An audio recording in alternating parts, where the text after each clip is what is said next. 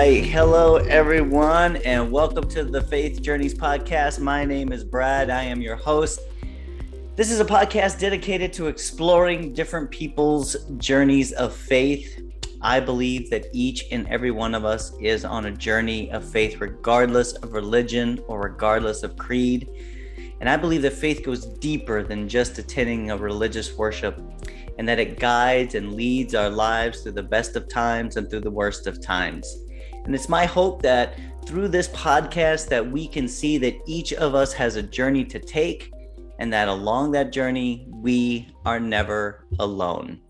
So I'd like to introduce my guest today, Pastor Angela Shannon, affectionately known as Angie. She hails from Gary, Indiana.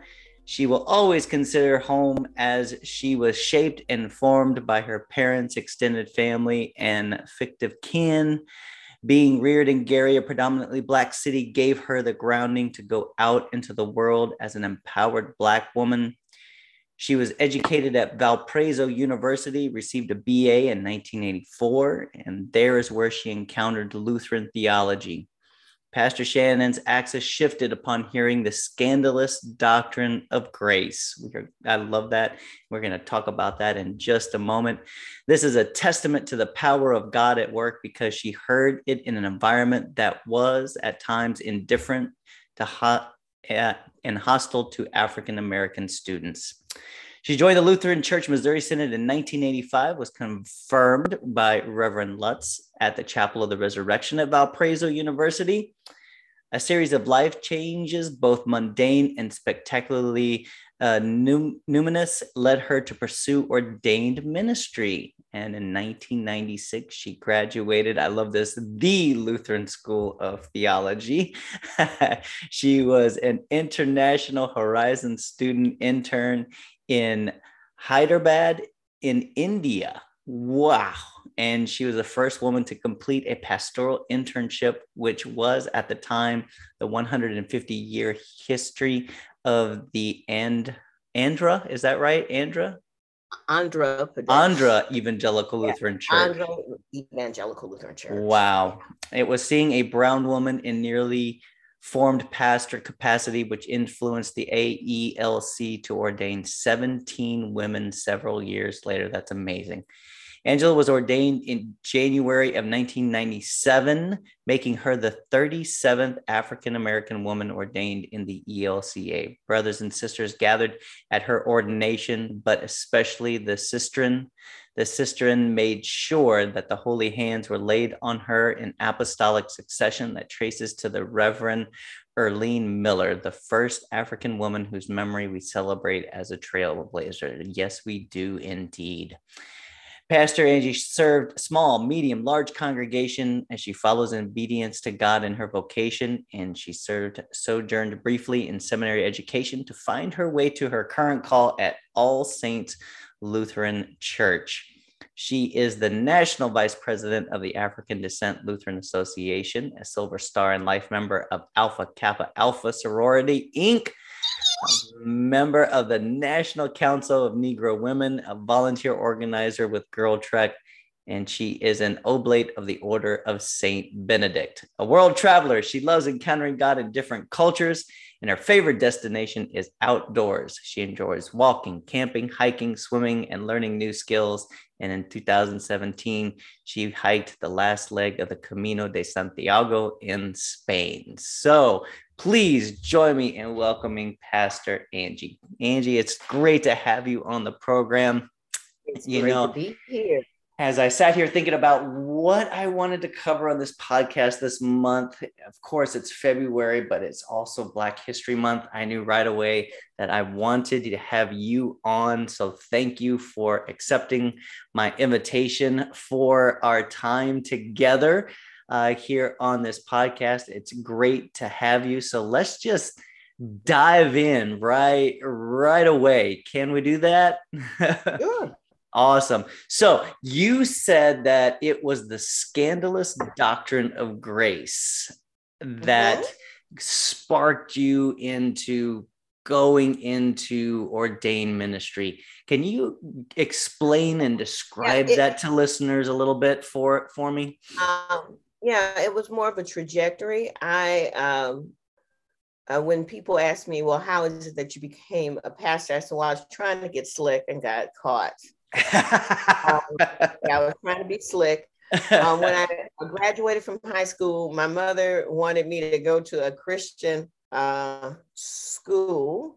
And the one that she had selected, she had these horrible places that she had selected for me. And I was like, no, I can't do that.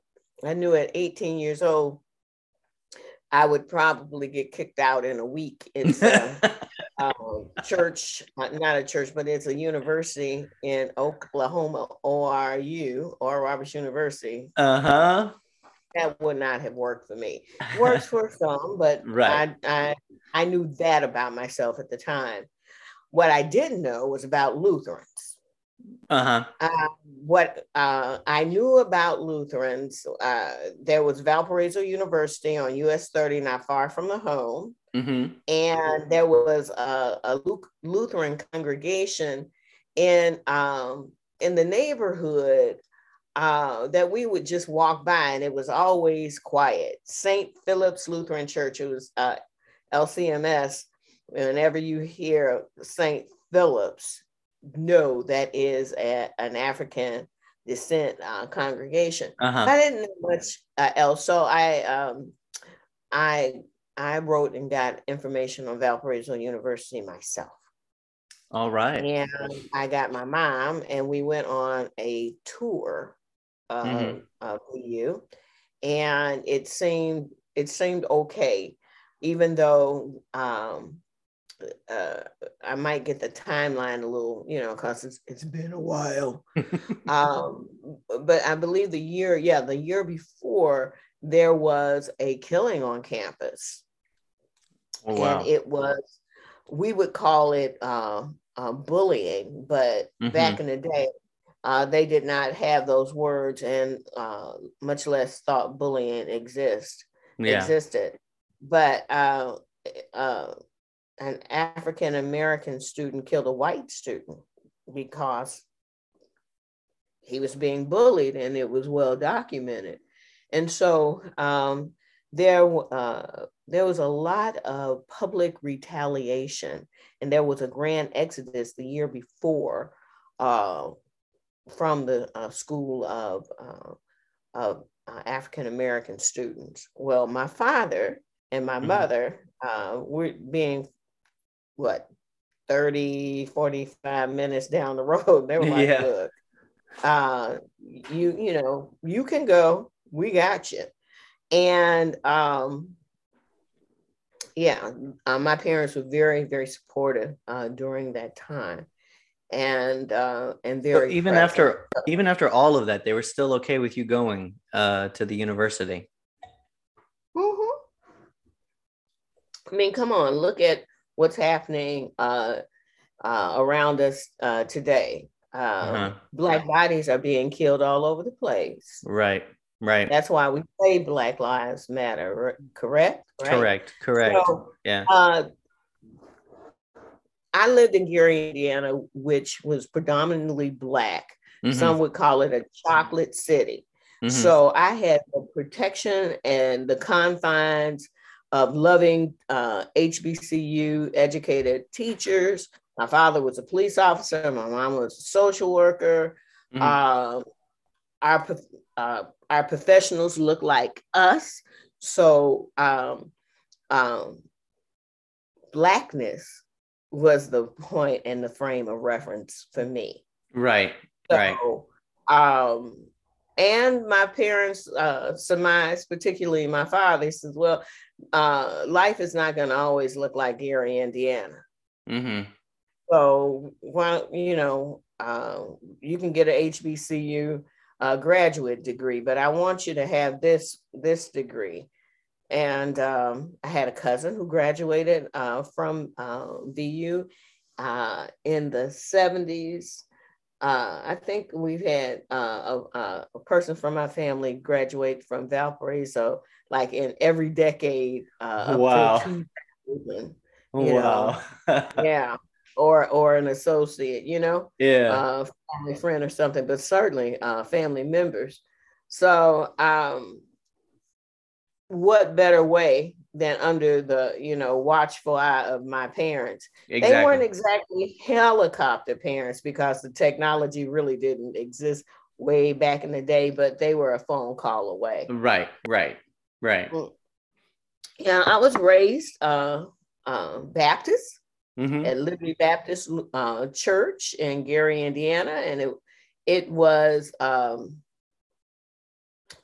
pastor centered congregation.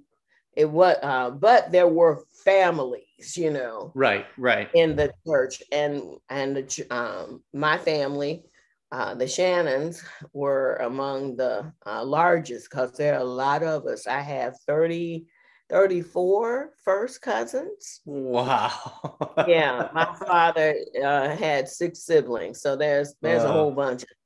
wow. So we grew up there in church. So Uh-huh. Uh-huh. church was foundational. It was important that we knew the Bible stories. There were Christmas programs, and that meant, in addition to a nativity scene, there were Christmas speeches, there were Easter speeches. Mm-hmm. That was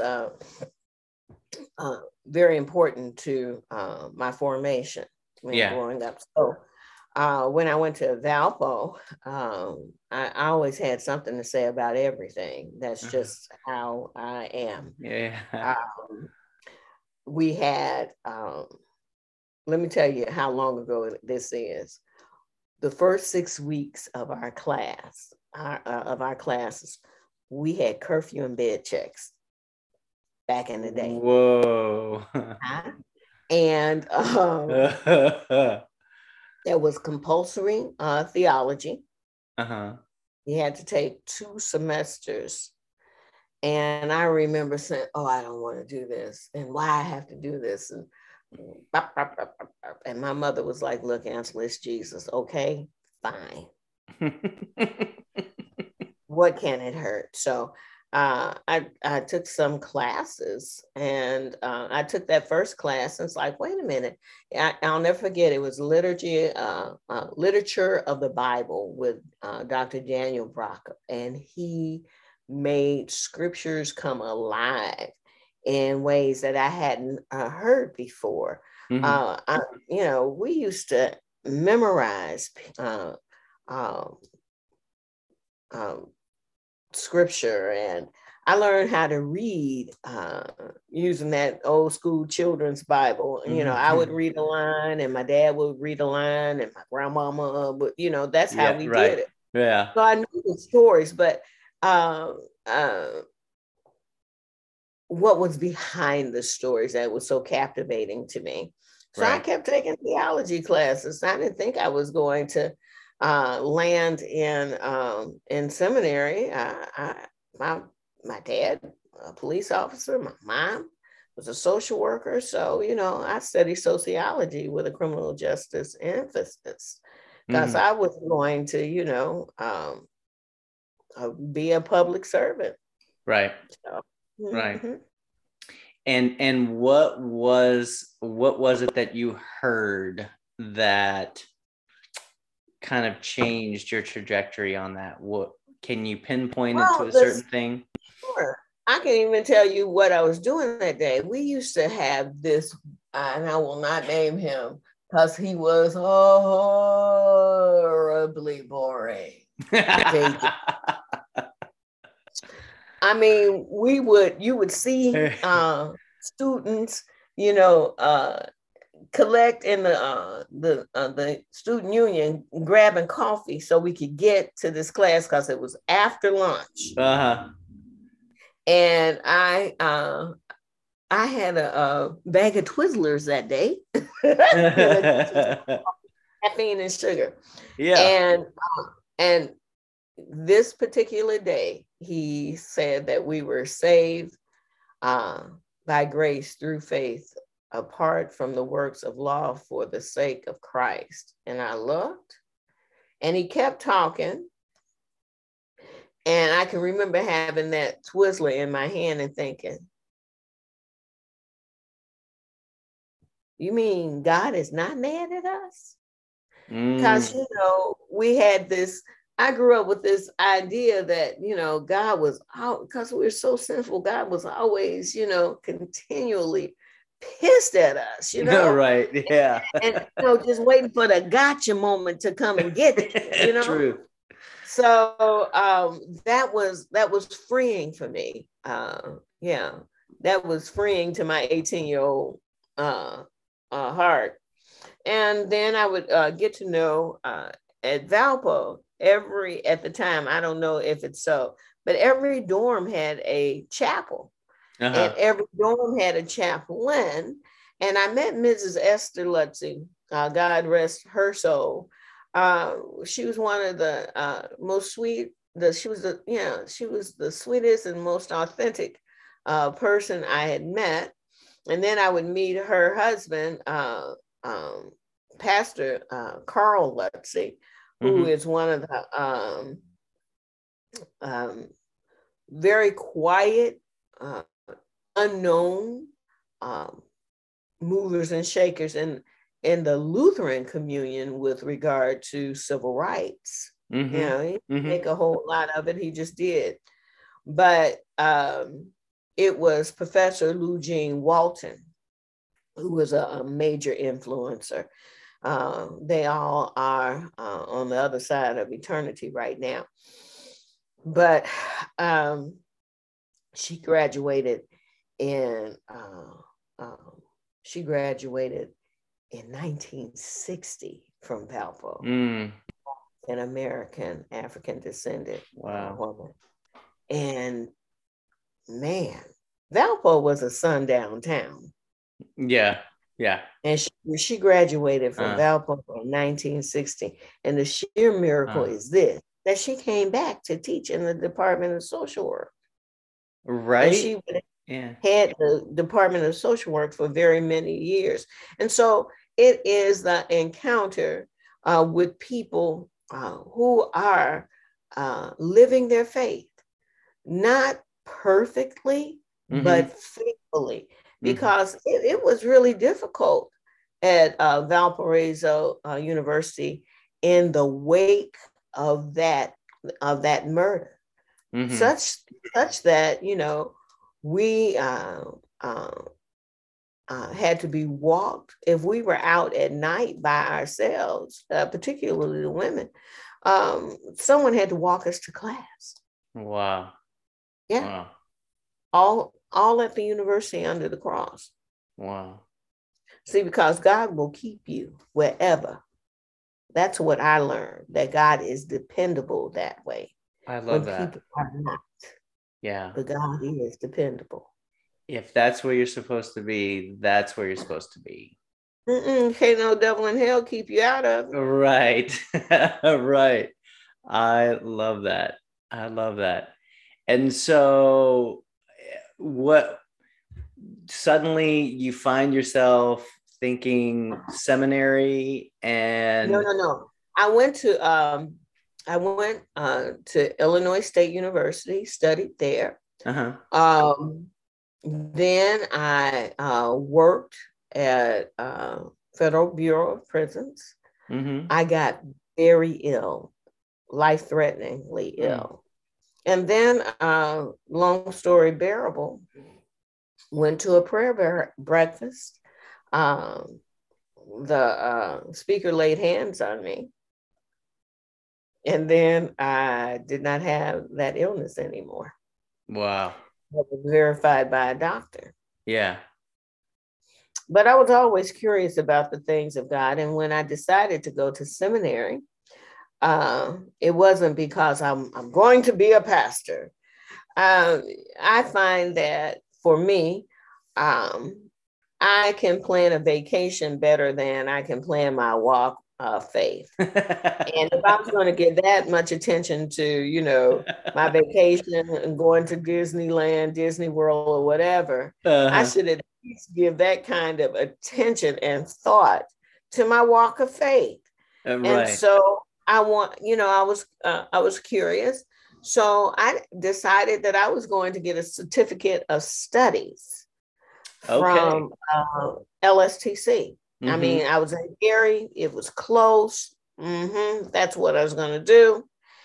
And I mean, even uh, with, with the same kind of sass, they were like, uh, well, can we put you down in a master's program? I said, well, I was kind of here for, you know, a certificate of studies. But if that makes you feel good and that helps your statistics, have at it, because I know what I'm going to do. Right, right, right, Yeah, right. right. Yeah, God was like, uh-huh. Yeah, I know what you're gonna do too. So, and so when I sat in the first class, I knew where I needed to be. Yeah. And I was working at the time. I was taking a class here, a class there, you know, trying it on for size. And um, it was, you know, it was not a dramatic calling, because my grandmother always taught all of us that God has a call on everybody's life, and all of us are called to do something.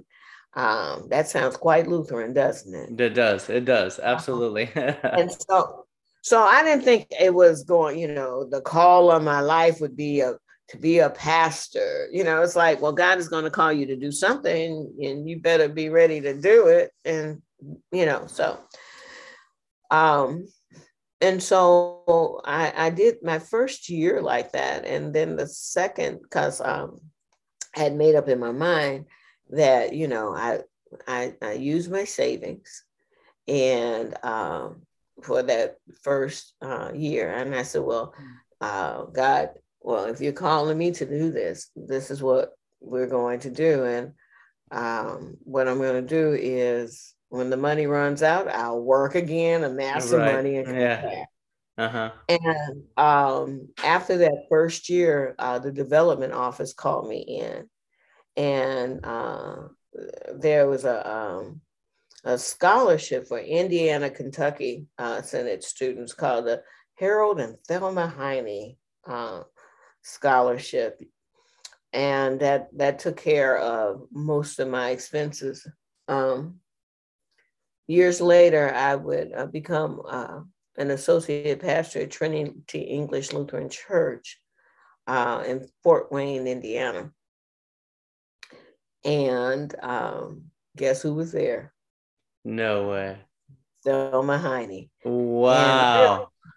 when it came to stewardship, I said, let me tell you all something. The Bible says if you cast your bread on the face of the waters, after many days, it'll come back to you. Yes. Because of her stewardship, look who showed up on the beach. And I was the Oh. only pastor, and they had educated so many pastors. Not Mm-hmm. only did they give to Lutheran seminaries, they gave to other seminaries, because in their minds, to sow into young pastors' lives, that was their calling. Right. Right. So, so it's interesting how that happened. Wow. Wow. Wow. Wow. Wow. And tell me about your time in India. How That was how did that come about? that was internship. And at the time, and I'm perhaps even now, I don't know, the ELCA had the Horizons internship program. Yep. I would have never gone to gone that route, but there was an international women's group that I was a part of Mm-hmm. at LSTC, and my roommate at the time was Sri Lankan, and she challenged me. Because we talked about everything, race, gender, everything. And the interesting thing was she was very, very brown skin, right? Mm-hmm. Mm-hmm. But an international student. And then we had students. One of the women was from Iceland, and So the racial rules were quite different for each of them. Yeah. And so we talked about that. And so one day, Dami asked me, she says, have you ever been in a place where you've been totally othered? I was like, shoot, I live as a Black person in the United States. Hello. She says, no, seriously, Angela. Have you ever been in a place where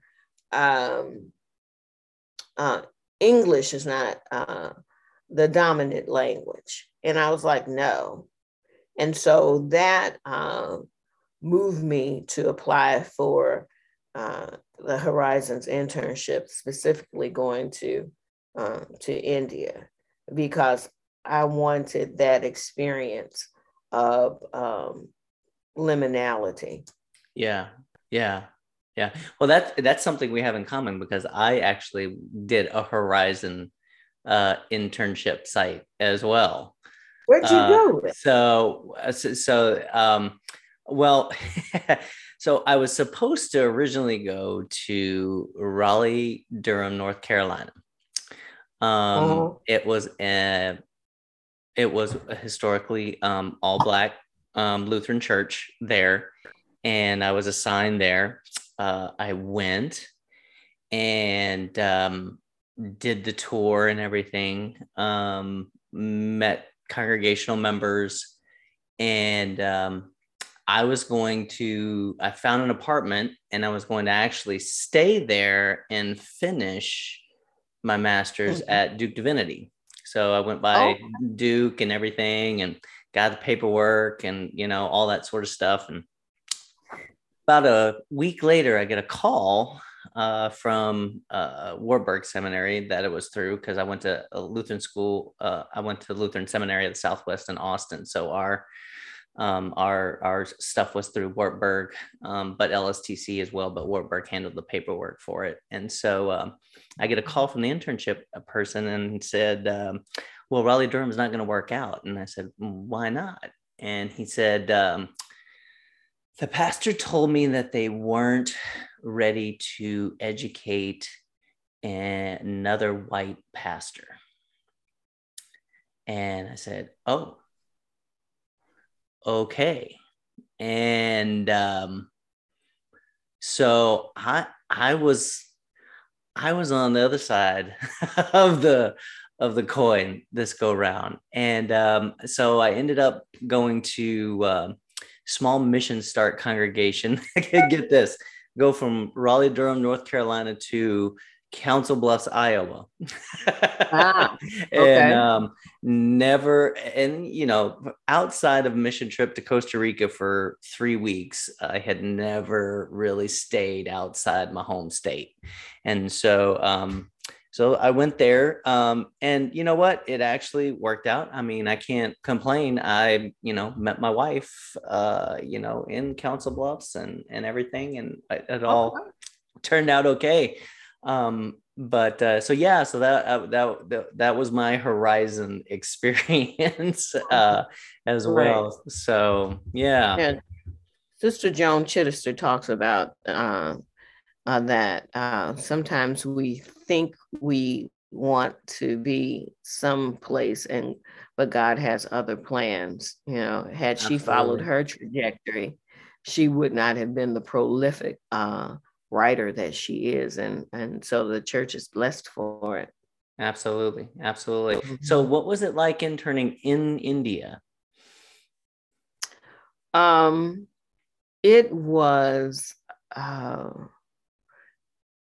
It was one of the most important experiences of my ministry and life.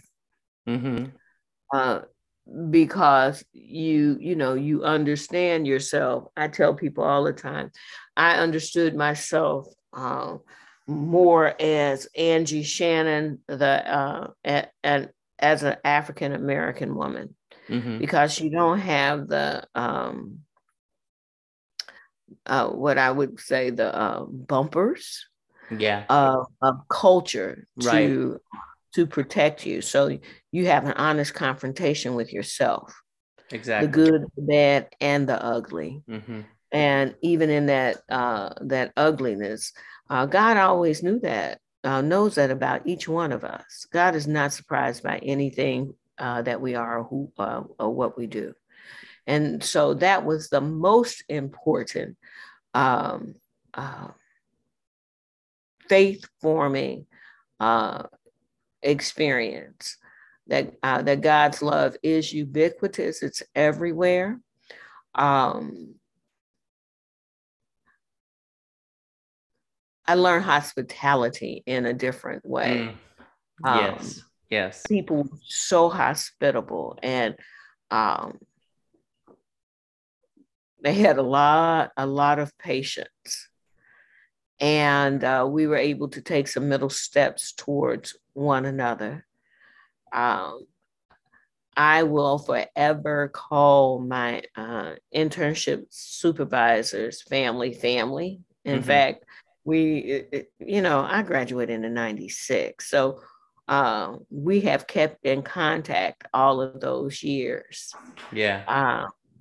Uh, Sunita Mortha, who's on Bishop Yahil Curry's staff, Mm-hmm. was part of my youth group. Wow.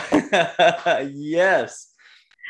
And I learned so much from Sunita, and I call them the Bunla kids, and who are real grown now. And just my I did not speak Telugu. I learned to count in Hindi, so I had to be observant. Mm-hmm. And I am an extrovert, and I think that's the humor of God. You send an extrovert into a country of a lot of people without the language and the customs. So yeah. I had to kind of shut up, be humble, learn a lot. I love Indian food. I mean, I love, and I get so disappointed when I find, the Indian food doesn't taste like Indian food should taste. Yeah. So, but yeah, it was a great experience. I'm so glad you said that too, because whenever I'm doing my work in Ethiopia with my nonprofit that I have, okay. I've been there. I am the same way. Mm-hmm. It is. That's why I always tell people, if you want to find out more about who you are as a person, go to a different place with a different culture and a different language. You will find out about yourself and who you really are really quickly, right? Really quickly. And sometimes with an intensity that's kind of hard to, stand. I mean, a different culture with all of the differences that you just outlined, it has a way of lifting up a mirror. Yes. And sometimes that's the ugly, I call it the ugly mirror. You're like, ooh. Right. And but there's grace to adjust and get that thing right. Exactly. Exactly. It's quite a humbling experience to look in the ugly mirror and see yourself for yourself, and you're like, oh, because we tend to, in the States, want to think more highly of ourselves than we ought. Yes. Absolutely. Yeah, I found out that I was so driven by stuff. Mm-hmm. You know what I'm saying? Like stuff, like things and the latest gadgets. And here I was, I always traced my origins of my nonprofit back to a little kid who asked me for a writing pen. He didn't ask me for money. He asked me for a writing pen because he wanted to do his homework for school. That's all he wanted.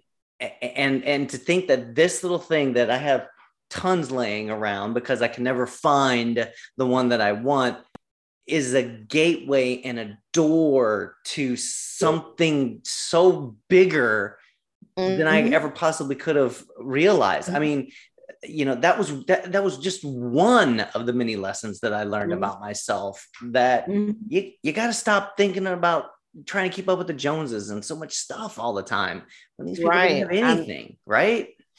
And I share that experience being in South Africa, and the little girl asking, do you all have any pens? Yes. And I was like, I said, everybody, all the friends who I was with, I said, if you have any ink pens, give them to me now. Give them to the little girl. Because, I mean, school, are you kidding me? Yeah. And I grew up, and my father and my mother would say, look, get your education, because that's something that, and they were real clear, they can't take away from you. Absolutely. They can take away opportunities. They can take away a whole lot of things, but they cannot take your knowledge once acquired. My father's first name was Norfray, Norfray, Norfray Shannon. And, when he got out of the Navy, he was a Boilermaker. But, on paper, he didn't look Black until he showed up. And all of a sudden, the opportunities would dry up. And so that's why it was important. You get knowledge, You do. Yeah, because that can't be taken away from you, Absolutely. So education is very important within my family. And in my grandmother's house, there was the wall of fame. Every time you graduated for something, she put a picture up. I think she might have, put up a participation. What is that? A participation trophy up there. But yeah. So fabulous. So I went to Ethiopia. Yeah. One time I got cholera there, but oh no. Yeah, not good.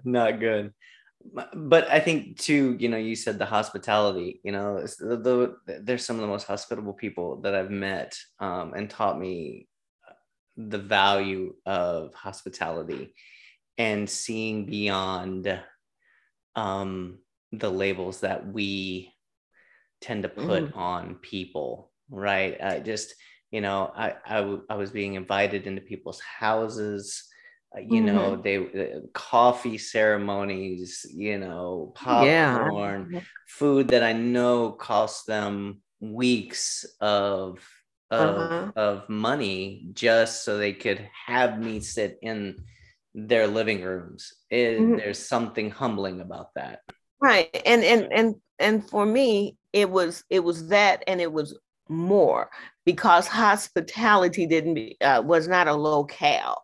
It was in the person. They had it was hospitality of spirit, and I have sought to emulate that. Because there are people in this world that they have such a hospitable spirit. You just want to be around them. Absolutely. Yeah.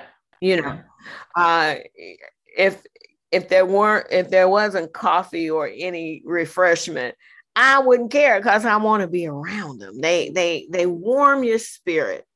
And that's what I found in India, and not, in the modeling way, because we've seen the worst of us in different countries, so much so that people they had no idea that at times that I am an American, Yeah. So I would shut my mouth when I saw some of my compatriots acting in ways that were not good. So that was, and sometimes it's always a blessing to be Black, but it was a boon. It really was, because it's like, I'm not speaking because I do not want them to think I'm like them. Oh my goodness. I know you not. So, Angie, I've been meaning to want to ask you this question, and because it's been on my mind, and for me, it's trying to gain a better understanding of my church, of the people who make up the church that I serve, along with you. Being a Black woman in a predominantly white denomination, and you, not only that, but you are also a female in a predominantly male dominated clergy roster, right? What keeps you going? What keeps you staying around the church and the ELCA? Because I know from talking to my Latino friends and my Latina friends who are pastors, as well as other African American pastors that I know, I know it's at times not easy for persons of color in our church. So what is it that keeps you, Pastor Angie Shannon, staying and going? And I can only speak for myself. Exactly. Yeah. Okay. I can only speak for myself, because I will not deny how challenging it is at times to be in this church. Right. There is an arrogance that reduces us to, and I throw myself in the mix because I'm in this church, that reduces us to Christo pagans. Who said that? Transforming Missions. Gotta remember that name. But yeah, I call it Christo pagans, because what happens is that culture supplants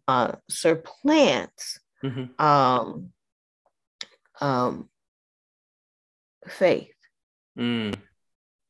I came here for the marvelous, scandalous doctrine of grace. Yes. The theology, you can't beat. Right. You can't. I mean, we're talking about a gracious God who means us well. Exactly. Through everything. But baby, that ecclesiology. Yes. Come on now. Yes. Merciful God. Yes. Therein lies the challenge with the ecclesiology. And again, the arrogance. I can remember, well, I got stories. It was several, I was in Dallas. I was in Dallas serving King of Glory Lutheran Church. And every year, Mosaic would have a gala. I support the mission of Mosaic, it's great. So I get there, and I got to tell this one. Yeah, I'm telling it. I'm going to tell it. Because again, yes. It doesn't get better if you keep it to yourself. Exactly. So I get there and I said, I'm Angela Shannon. And they look for my name and they can't find my name. And I said, and one lady says to me, it can't be Shannon, because Shannon is not a surname. I said, did she, you got this internal conversation. It's like, did she really say that? I've lived And with so it all after my looking, life. yeah, after looking and looking and looking, I said, where's Shannon Ireland, And so then she gives me to her friend as um, because she's frustrated. And the friend says to me, well, that's not a surname, Shannon. I was like, did lightning strike, twice? I mean, and so, and I was like, look, I know my name. So here was two white women telling me my name was not my name. Wow. I get to the table and we're sitting with some Lutheran folks. One woman looks at me from across the table, and I kid you not, she says to me, so are you Lutheran? I said, yes. And someone says she's a Lutheran pastor. Well, I'd never seen a Black Lutheran before. I said, you know what? I got to leave here before I flip some tables. Mm-hmm. And those experiences, wow, are not uncommon wow. in this church. Mm. So if you say you want people of color in this church, newer, younger, and more diverse, this church is going to have to open its eyes and its heart and its ears. So that's, it's like, look here, Jesus, you and I, we have some skirmishes about this. And this is not to say that it's all doom and gloom. Right. But there is a significant, a preponderance, if you will, of these kind of encounters that people of color have. And particularly, like I said, I have stories. Yeah. And because I've been here a long time, 25 years as an ordained person. So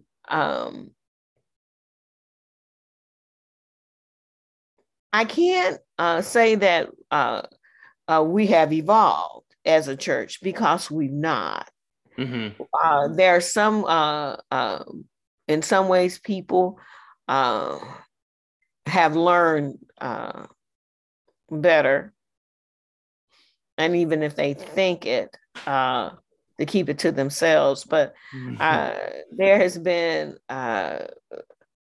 people have been emboldened to say foolish things, and call themselves Christian. It's like, was confirmation busy? Do you not understand that we are yoked to one another through our baptism? And even if we're not, because God is the creator and we are the creatures for no other reason than that. We are to respect and value one another. Right. When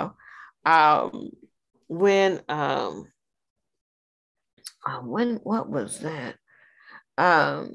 There's been so many Black bodies slaughtered on the altar of white supremacy. And I've gotten to the point in my life that my pastor has to say something about it. Right. Or, that's not my church. Right. I remember being at Luther, and who was it then that was slaughtered on the altar? But one of my colleagues says to me, Shannon, you coming to church? You want to come to church with me? I said, absolutely not. I said, because I'm not going to hear, about the anguish And no, I said, then I'd have to flip some tables. So no, I'm going to stay at home, and I'm going to find an online worship service. Yeah. Yeah. Yeah. To that addresses this. I'm grateful for my congregation, All Saints Lutheran Church in Bowie, Maryland, where we say the all in All Saints really means all, because we address those things, because we understand in order to be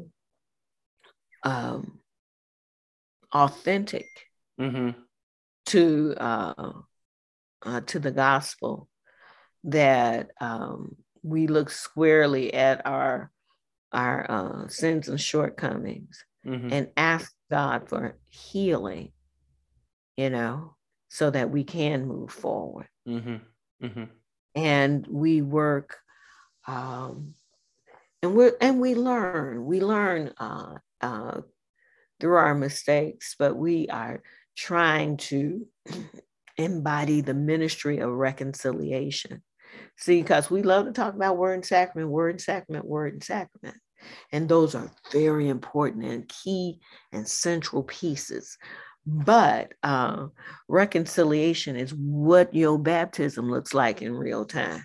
Oh, wow. Wow. I love that. And it is what your baptism looks like in real time. And what's a good first step in that process? Like, where do we even begin? We take a middle step towards one another. If we say we have no sin, then we deceive ourselves, and the truth is not in us. Right. See, because there's some truths that we have to face together, and we have to face those truths looking at each other, not looking past, but looking at each other. Yes. And we have to face the fact that, the cornerstone of this, our great nation, is built on the backs of enslaved African descended people. It's built on the backs of the genocide of the indigenous people. And it has to be more than confession. Yeah. Confession is, I did it. Really, it has to be more than that. Yes. It has to be more than a land acknowledgement. It has to be more than Black History Month. It has to be what we are going to heal. I've always said that we are wildly confessing, but we are minimally repentant. Wow. We need some repentance. That's what we need. We need some repentance. So what do we do now instead of deny what's happening, Yeah. And the literal definition of repentance is stop going in the direction you're going. Right. And go the opposite way. And go the opposite way, So that is a huge piece. But I have a lot of hope because, baby, these they fussing about the millennials and the X's and and the Z's, Y's and Z's and W's and all the alphabets to come. They delivering it to your front door with the efficiency of Amazon. And charging you shipping and handling. Baby, because I sit there, it's like, oh, this is going to be good. But but they are bringing and serving authenticity like we've not seen. Yeah, because they are tired. Yes. And the thing is, all of us really are tired. And I would say sometimes, and it's been, I've done interim work and I love it. I really do. Cause I'm an 8 on the Enneagram. I don't care if you're mad. You know. Yeah. But what I've seen with churches, they tend to paint themselves, local congregations, they paint themselves in a corner, and they don't know how to get out. And because the anxiety is so, raging and high, they hadn't even thought to just calm down and let the paint dry. And Exactly. you can walk out of it. Or if anyone hands them a hand, I mean, just so anxiety ridden. And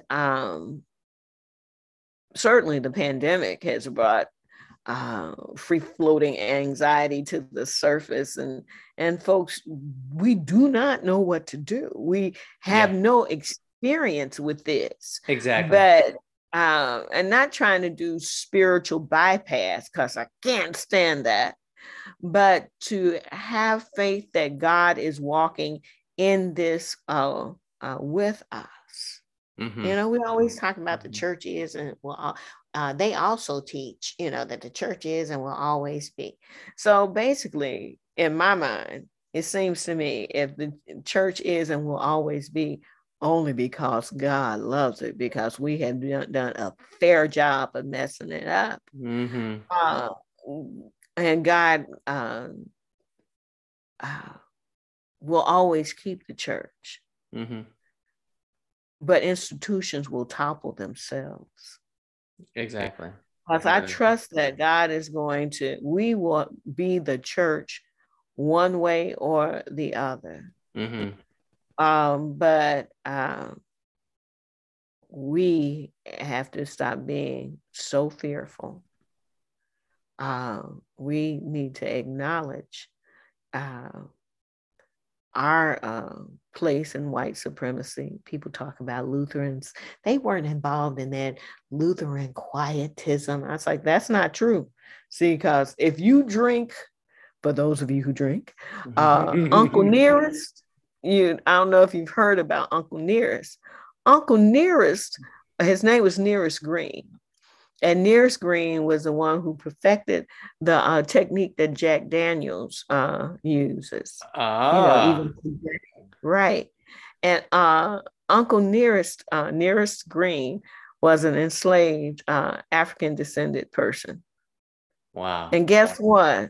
He was owned by a Lutheran pastor named Dan Call. So Jack Daniels leased him. Get out. From Dan Call. Wow. And Lutherans have and Black Lutherans, anything that Dr. Richard Stewart has written, or he also collected a lot of oral histories. Jehu Jones, North American Lutheranism is a John Bachman. They talk about him being an innovator, in Charleston, South Carolina. And, the church stands today, a 275-year-old church. That church, Pastor Bachman baptized Jehu Jones and his family, and he goes and he went on to be the first Black pastor in North America. And he had his share of trials and tribulations, and some of them mirror the same things that African descended and other people of color go through in the church now. It's really interesting. In my training, as an interim, they tell you to go and do a whole review of the history of the church, because people will do things. Right.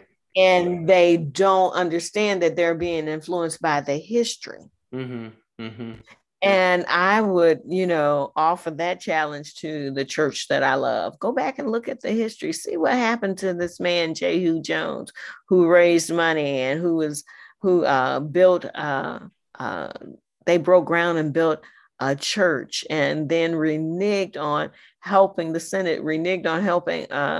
him raise the Oh my money, goodness. and it is the Wig and Pint Club or something like that. It stands today. You know, there's a historic mark on that. Yeah. So, you know, we have to look at our history.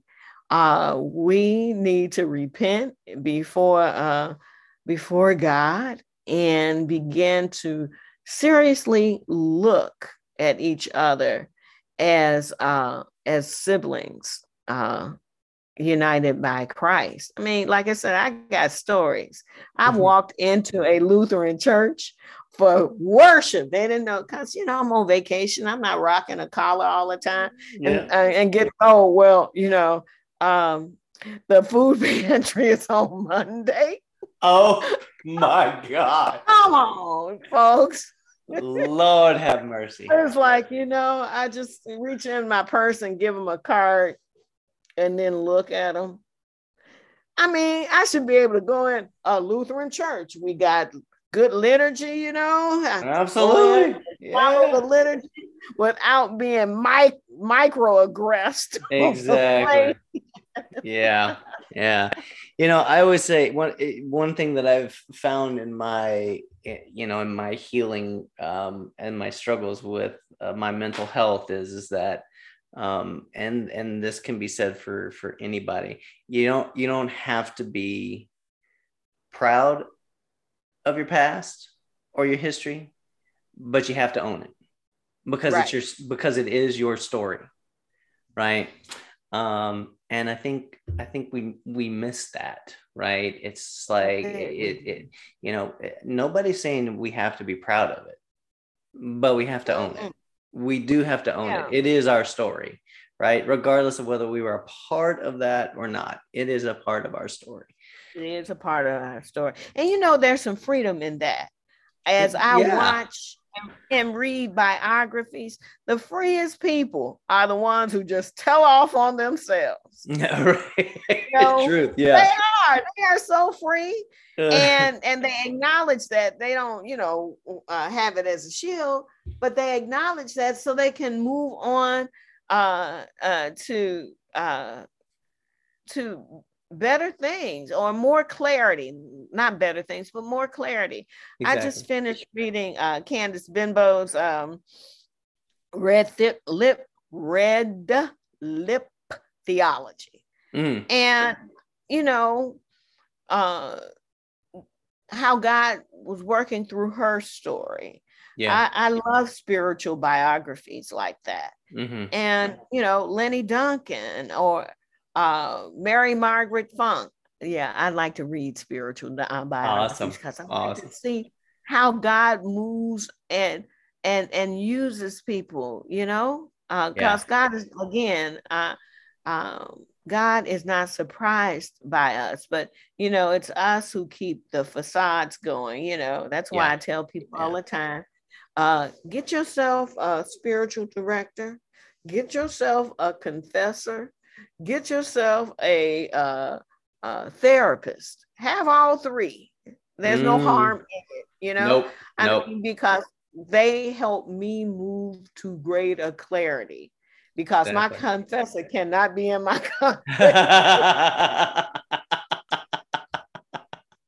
Yes. I know.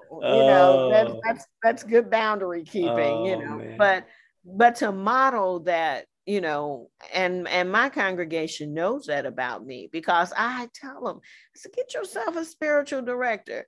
As much as I love you, I don't have that kind of time for you. Yeah. Right. Get yourself a therapist. It'll help you. I promise it will. Yeah. Amen. And have a confessor, So anyway. Yeah. Awesome. Well, I have learned so much. Thank you so much again for being on here. So at the end of every podcast, I have what's called the final four. It's 4 questions. It's the first thing that comes to your mind in one word or one sentence or less. Okay. We'll see if I can do that. That's why I talk. All right, here we go. Your first one is, the thing I admire the most about Jesus is. his ability to communicate and speak beyond the question, answer the question behind the question. Love it. Love it. Life seems most fragile when blank. When we are frightened. I love that. Let's see.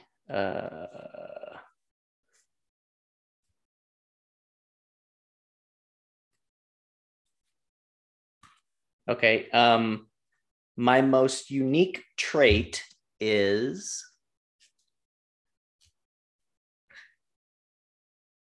my sense of humor. The best piece of advice given to me was talk to the notion and do as you please. I love it. I love it. I love it. Awesome. Well, Pastor Angie, thank you again so much for being on here. It was a pleasure. It was an honor to have you with us here on Faith Journeys. I've learned a lot. Thank you so much. And I've been watching you. That's one thing about social media. It gives you the ability to just kind of watch and lurk. And it's like, I've been watching you too for a while. So for this opportunity. Oh, well, I feel honored. Thank you very much. And thank you to all of you out there who continue to listen and tune in to Faith Journeys. Please leave a review. It helps people find the podcast better. Wherever you're listening, whether it's Apple Podcasts, Amazon, or iHeartRadio, we're on all of those platforms. Share this podcast with others, invite them into it, subscribe. I would be honored if you would do that and be a part of our journey here on Faith Journeys. So until next time, may you find peace and blessings on your journey, and we'll see you again on the next episode. Take care, everyone. Peace and blessings. Bye-bye.